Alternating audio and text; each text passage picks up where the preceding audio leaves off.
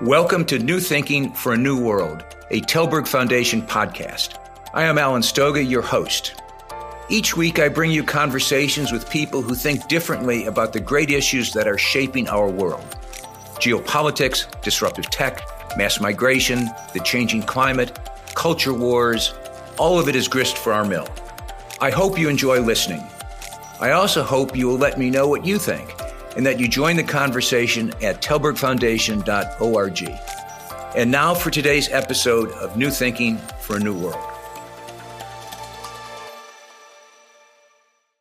Napoleon Bonaparte's foreign minister, Talleyrand, famously said, "A diplomat who says yes means maybe, a diplomat who says maybe means no, and a diplomat who says no is no diplomat." Ambassador Ashok Mirpuri has just completed 12 years, an unusually long period, as Singapore's ambassador to the United States, the capstone to a 4-decade stellar diplomatic career. He retired from his diplomatic service this summer and is now back in Singapore. What do ambassadors actually do? Even in the 21st century, with all of the technological marvels that are transforming our lives, I would argue the most important role of a diplomat is to help his country's leaders understand the realities, the dynamics of his host country. In practice over the last 12 years, that has meant that Ambassador Mirpuri has coped with the vagaries of President Biden, President Trump, President Obama. Probably a more, I don't know if the word's dynamic or turbulent period in American history in the last 50 years, perhaps longer. The fact that he is now an ex-ambassador gives us the opportunity to ask him what he learned those years. What's that turmoil been about? How does Washington look from a perspective of someone who had to understand its dynamics and how it affected his country's national interest? We'll see what he says. So welcome, Ashok. Thank you for joining me for this episode of New Thinking for a New World. Thank you, Alan. Thank you for that introduction, and thank you for that introduction into diplomacy in the 21st century, which is very different from diplomacy in the 19th and 20th century, because, as you said, there is a lot more technology, a lot more instant communication. I remember when the first government shutdown I faced in 2013, I looked back at the embassy's reporting in the previous shutdown before that, in 1996, and they had an opportunity to provide ideas and perspectives over time back home to headquarters. In the 2013 shutdown, it was instant reporting. People turn on CNN with BBC. What is the role of that embassy in this new 21st century world? Yet, as you say, having your person on the ground, and this is men and women, having your person on the ground is very important because you have connections, you have connectivity, you see body language, you see faces, you see where people are trying to be honest with you. And it was particularly important during COVID, the 3 years that I was there during COVID from 2020, because while travel shut down, you still had your person on the ground. You could still meet, even if behind a mask. You could still speak to people. And that made things very important. So I see diplomacy, and as I am now an ex-ambassador, retired diplomat, is still very critical for the future. It is something that we should continue to do and nurture, even as secretaries of state and foreign ministers connect on WhatsApp and every other means. Having a person on the ground is quite critical.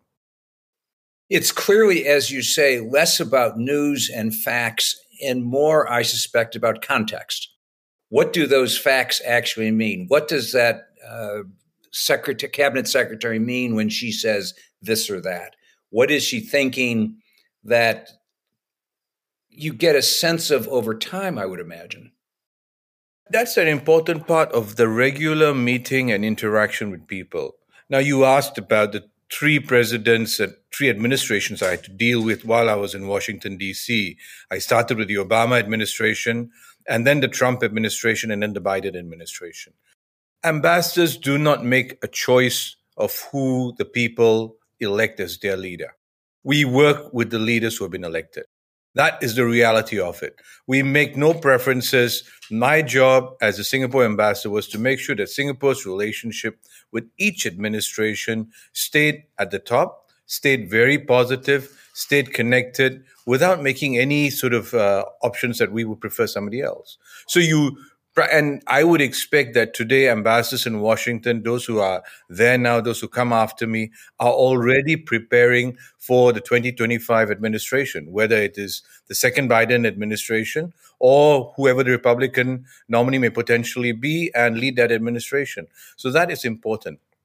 And keeping that consistency even before they come into office. I think the hardest part was the year and a year and a half before presidential election, before the 2016 presidential election, before the 2020 presidential election, because you want to get your message out and connect with people even before they are in office.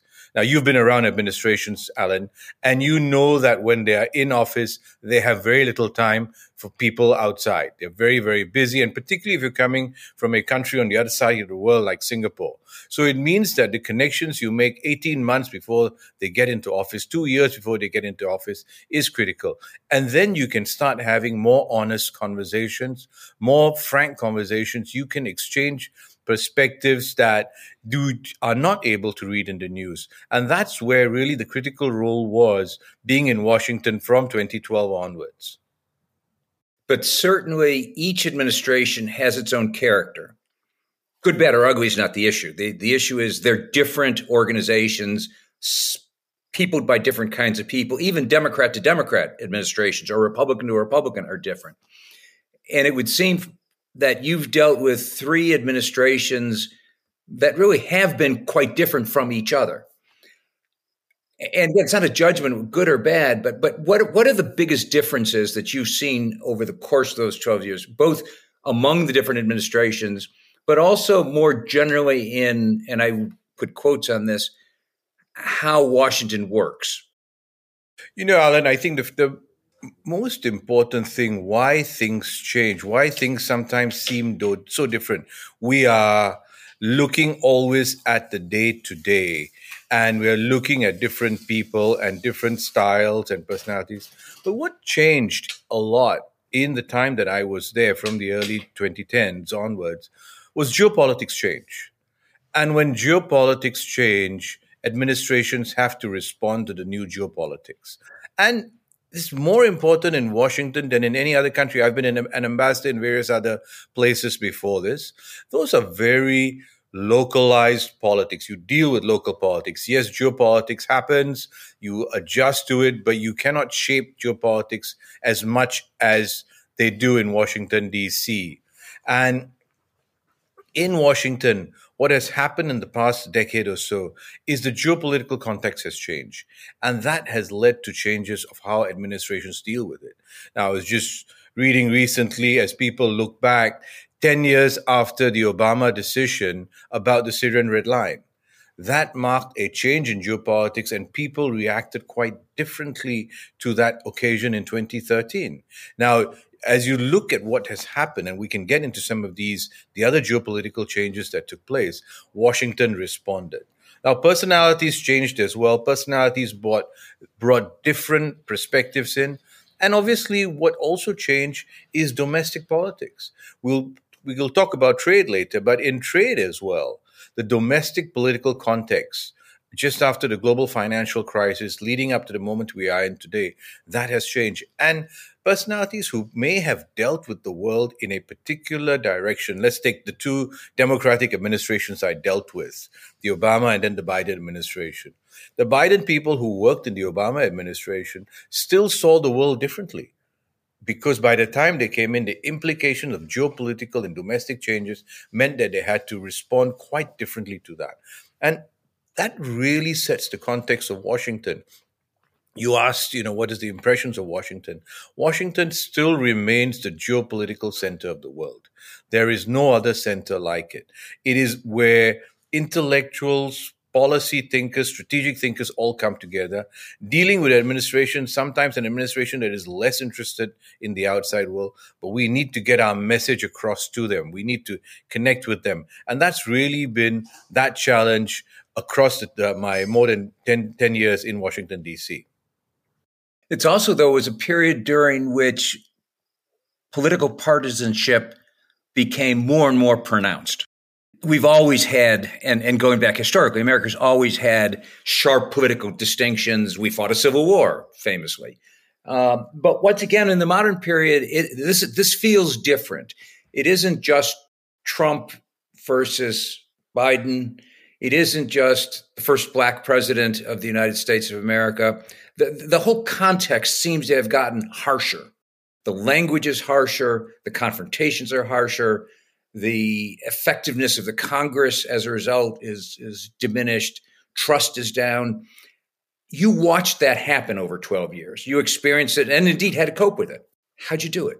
The partisanship is sometimes theater because of social media, because of the way people want to react, the instant Twitter or X feed that you want to get into, you want to get that. And that echo chamber around the partisanship that comes out makes it a lot harder. You would read or listen to someone on the radio, highly contentious. And then when you go and meet them, they're decent people. They want the same good things for their constituents that I want as an ambassador for the people of Singapore. That connection has to be made.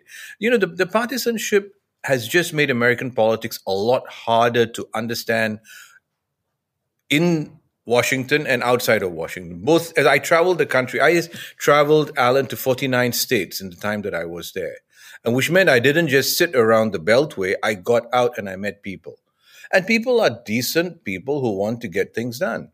But then when they see the politics happening in Washington, D.C., they get confused and they feel that I need to pick a tribe.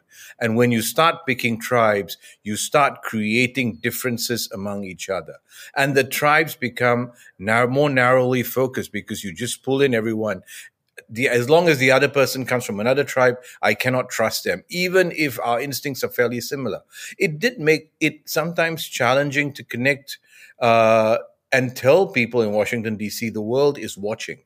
Everything that you say and do, every insult that you throw out to your political opponent, people are watching and people are learning. And you see politics even around the world in some ways start to reflect US-style political sort of engagement as well. And that makes it a lot harder. Suddenly, the culture wars of the United States are culture wars around the world. The issues that may have been better kept dormant, may have been better dealt with behind the scenes, are suddenly public issues. Now, for diplomats, sometimes they say that our diplomacy is too opaque, we're not transparent enough. But now diplomacy has become very much in the public eye. We look at US-China relations. Each move, each tactical advantage, we had to deal with the spy balloon earlier this year. Each move of that is watched breathlessly around the world. Will the United States shoot it down? Will the Chinese bring it down? Each one of these just makes diplomacy so much more harder that the Secretary of State had to cancel his visit planned for Beijing at that time of the year, because you are now dealing in a global context and a domestic context where everything is just quickly transmitted around the world. Thanks for listening so far. I hope you're enjoying the conversation as much as I have. If you haven't already, please subscribe on the platform of your choice and rate us on Apple Podcast. Now back to today's discussion, sponsored by the Stavros Niarchos Foundation, SNF. Let's talk about China and the U.S., because you started your service as ambassador in Washington when President Obama was famously shifting to Asia. Whether or not he was doing so, there was a lot of rhetoric about the reorientation of American foreign policy, the prioritization of Asia, perhaps over our traditional Atlantic focus, et cetera, et cetera. And today we're sitting 12 years later with Dr. Henry Kissinger talking about the potential for war. Now, put aside whether war is possible or not, we can get to that if you want, but clearly that transformation of the U.S.-China relationship, which is the critical axis in global politics, is important to the whole world. It's particularly important to a country like Singapore. Does Singapore get caught in a squeeze here? Well, Or rather, if Singapore is caught in a squeeze, how do you manage that? And again, you're an ex-diplomat now, so what's the secret sauce here? Everyone gets caught in the squeeze. You now have geopolitics with two global powers. There was a moment in the 1990s, the early 2000s, when there was a unipolar moment. But China has now emerged as a global power. Whether you like it or not, it is there. And countries in the Asia Pacific, like Singapore, like our neighbors, have to deal with the fact that the United States has been a long resident presence in the region, militarily, of course, but also economically. The largest investor in the Asia Pacific are American companies. They create jobs for people. But China is that growing presence that is a large export market that is buying goods from Southeast Asia and connecting with that. So every country has to deal with these changes taking place. You spoke about President Obama's what they call the pivot to Asia. And that in many ways upset other diplomats in Washington, D.C. at that time because they thought that their countries were less important to the United States. I didn't really see it in that context. It was a framing that meant that resources, institutional focus in Washington, D.C. had to expand beyond the traditional areas of foreign policy coverage. We dealt with the post-World War, Second World War era. We dealt with the fall of the Berlin Wall. We dealt with the end of the Soviet Union. That kept so much focus in the United States on Europe. Obviously, energy dependence kept that focus on the Middle East. You suddenly had to create a new theater of interest, and that was the pivot to Asia. It did not mean that the other parts of the world were less important, even though sometimes some of the rhetoric seemed to point in that direction. Every country looks to the US to solve their problems. Every coup leader looks for the US to give some assent. Every new politician elected to office looks to the US to give assent. Now, it doesn't matter whether you're in Asia, in Africa, in Latin America, it all has to happen. What President Obama did was recognize the realities of the emergence of China. And how do you deal with that emerging China as a new global player? There was all this talk of a G0, a G2. That was all connected to this idea of the pivot to Asia. It did mean that institutional attention, it did mean that foreign policy attention had to be given to Asia. Unfortunately, and here I will have to be a little less diplomatic than I normally am, I didn't see enough of that shift taking place in terms of people and training. They may have said, we want to put more military resources. You didn't quite have the expertise and people coming into these roles. They were pulled from other roles, but they didn't have the strong historical, political context of understanding Asia. They lumped Asia and the Asia Pacific as one big region. And then more recently, they see it in the context of competition with China. And when you see it only in the context of US-China competition, everything else becomes, are you for me or are you against me? I think that they still don't have a good feel for understanding what is happening in the Asia Pacific, what they now call the Indo-Pacific, and how can we engage with these countries. You're not yet seeing people emerge with the graduate degrees, with the language expertise, with the country expertise in order to deal with this country. Even over the decade I was in Washington, D.C., despite all the rhetoric of the pivot to Asia, you're still not seeing that happen. And if there is a crisis in the region, as occasionally there is, you will find that you're not getting very good commentary even in the media for people to understand this. People are looking at it in a context in which a very surface style of context of what is happening in the relationships in the Indo-Pacific. But at the same time, it's a bit of a moving target. We just recently saw the BRICS summit in South Africa, and President Xi framed it as a future where the BRICS could become the geopolitical alternative to a G7, which is not suggestive of a cooperative environment, but rather a confrontational one that has not just military, but also political, economic, social, cultural aspects to it. We seem, and I should put it as a question, are we headed down a path towards both sides making it more confrontational, making it more of a self-fulfilling prophecy, perhaps, that the world does have to split into these "are you with me or against me" kind of blocks? And I would add one more piece to that question, because that BRICS summit accidentally came on the heels of the Camp David summit among the leaders of the US, Korea, and Japan, which clearly was an effort to build some kind of new foundation or renewed foundation, perhaps, for American geopolitical presence in the region. So we certainly seem to be headed in a direction where Singapore is going to have to answer that question. Are you with us or against us? You don't want to, nobody wants to, but that's the question that both sides seem to be trying to move towards. Or is that too simplistic? I think that the easier analytical framework is to keep going back to Cold War analogies of one side versus the other side. The difference now, and even though these are not necessarily all very powerful countries, these countries now have agency.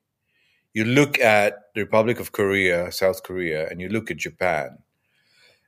Yes, it was an important meeting of Camp David, President Biden bringing them together, but they have had historical animosity. And the idea for them to get into a summit together, shepherded by the United States, I think is very historical. The framing is, this is part of the Cold War against China. People are not looking at the framing. This is also about Japan and Korea and Northeast Asia and how important it is to have stability among these countries. And I think that's sometimes lost when you look at a framing of a Cold War type, us versus them. Similarly, again, in the BRICS summit. Yes, President Xi may have said we need to get the BRICS stronger, but there is the voice of the global South. It's a phrase that we need to rethink how we're going to, because again, trying to lump every country into this so-called global South takes away from the agency. But there are large middle powers that have got strong pivotal interests. Indonesia, Turkey, Brazil. How do you accommodate them in a world which is US versus China? Because each one of these countries has got strong relationships with both the United States and with China and want to maintain it that way. The key thing that we all want is peace and stability. I'm sure neither the United States or China wants to have conflict either. And, but by trying to muster groupings into whether trade groupings, say around the BRICS, say around something called the Indo-Pacific Economic Framework, as they try and muster them in there, these are not just about pulling allies together. It is about connecting these countries as part of a wider network. Now, the ideal would be we would go back to a globalized trading system like the WTO, that the UN would work a little bit more effectively. Neither of these are, so you now have these regional connections. But regional connections in which other countries, middle powers, have a lot more voice. You ask about Singapore. Singapore has made sure in the 58 years that we have been independent, and in this, we've seen a very dramatic change in global geopolitics and global strengths, that we make decisions based on our own national interests. And in some cases, our national interests will align with one power. In other cases, our national interests will align with another power. In many cases, our national interests align with our regional neighbors in ASEAN, the Association of Southeast Asian Countries, because that gives us more agency as 600 million people, rather than just as one small 5 million country dealing with the United States and China. And each one of this, we take our national interests in place, and we do have some agency. We try to say that this is how we want to get things done. Being a financial hub, being a trading hub means that everyone wants to be here to do business. And that keeps Singapore going in some sort of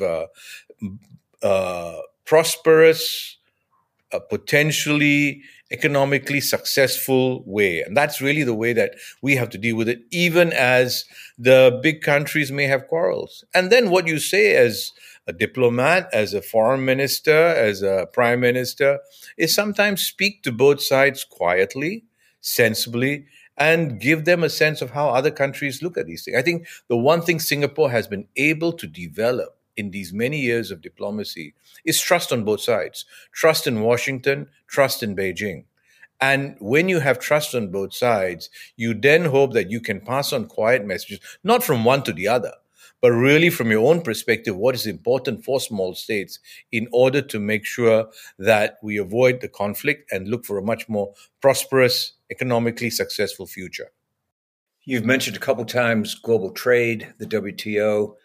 Clearly, we have seen peak globalization.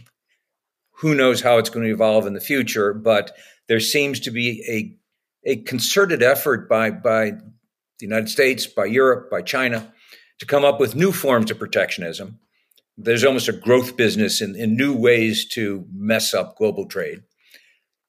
Singapore has the great virtue of being small in that world, that you can get around some of those protections. But do you see that challenge of protectionism a fundamental challenge for Singapore to have to cope with in the next years? It is Singapore's success has been in a global world, a globalized world, where people, goods, services, trade could move around effectively and efficiently, and where Singapore and our neighbors provided efficient manufacturing, quick manufacturing, cheap manufacturing in order to get goods to consumers around the world very quickly. That world is being put aside. You say we may have had peak globalization. I think these things are circular. You have your peaks, you have your troughs, you have a new peak that come up after that again. It goes up and down. I think it will come back. People haven't completely stepped away. But what concerns people in the region, people in Singapore, is a lack of attention to building new trade connections, a focus on deglobalization or de-risking, as they say. That will come with additional costs. That will make things much more expensive for the average consumer, but it also makes the world a lot less efficient if you cannot operate in a globalized environment. No, it is one thing that is very, very concerning, because small countries, not just Singapore, but many of our neighbors, are dependent on markets in the United States and China and Europe in order to produce. Now, if countries are going to pull back into industrial strategies that say we have to produce everything on our own, and it's not just US-China competition that led to this. What we saw with COVID, when people suddenly realized that the supply chains are not working as effectively, then maybe I better move the supply chain closer to home. Then you have to have a new method in which trade can take place. You have to deal with these new challenges. And with this trade challenge also becomes the new challenge of climate change. Are people using the climate conversation as a new protectionist approach? Or are they using the climate conversation because this is now facing us as an existential threat for humanity? These are issues that, unfortunately, when we started the conversation talking about Washington, D.C., because every day is spent in so many tactical conversations, sometimes these big strategic issues around trade, around climate change, these sometimes get put aside because everyone is looking for the immediate political gain that I get from moving a factory to my district or to my constituency and saying that I'm creating 200 jobs, without recognizing that you are breaking a system that has actually nurtured the success of the global order over the past 50 years. So no, it is something that's very concerning for countries like Singapore, and we need to find a new way in which trade can continue to operate in an efficient manner, in which globalization does not break up into different regional parts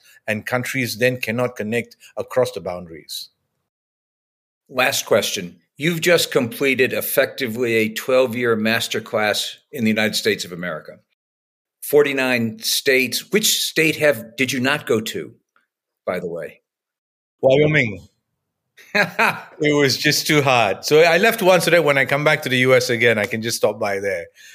Okay, in any event, masterclass, 3 administrations, both parties switching Congress, the tensions with the Supreme Court, all that travel. What most disappointed you as you sit back and say, compared to how you imagined the United States before you started? I had heard about this before, about how sometimes the United States can become very insular. I found it much more real when I was there.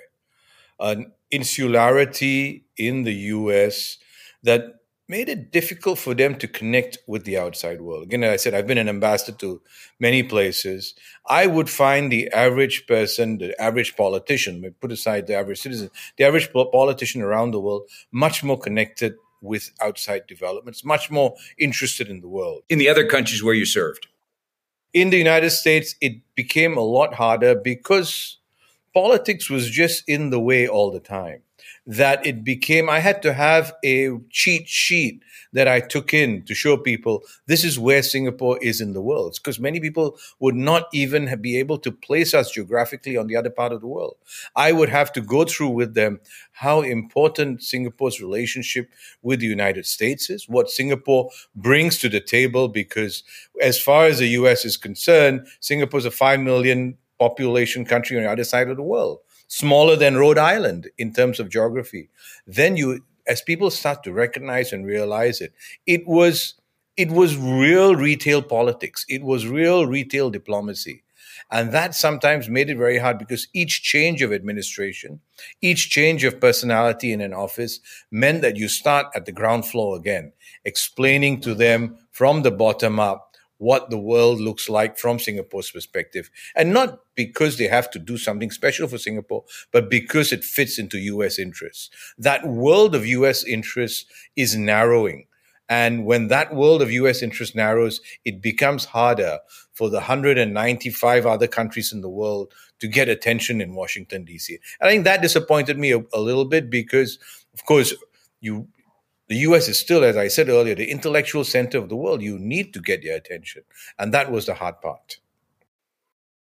Well, everything I know says that you are a very successful ambassador in both directions. You served Singapore's national interest well, and you helped the United States understand the importance, the relevance of Singapore. You're a 58-year-old country. I think for 58 of those years, you have been really quite close to the United States and very supportive through years. So thank you for your service. And thank you for this conversation. Thank you, Alan. Thank you for listening to this episode of New Thinking for a New World. I'm Alan Stoga, podcast host, and I look forward to your joining our next conversation. Remember, tell us what you think at telbergfoundation.org.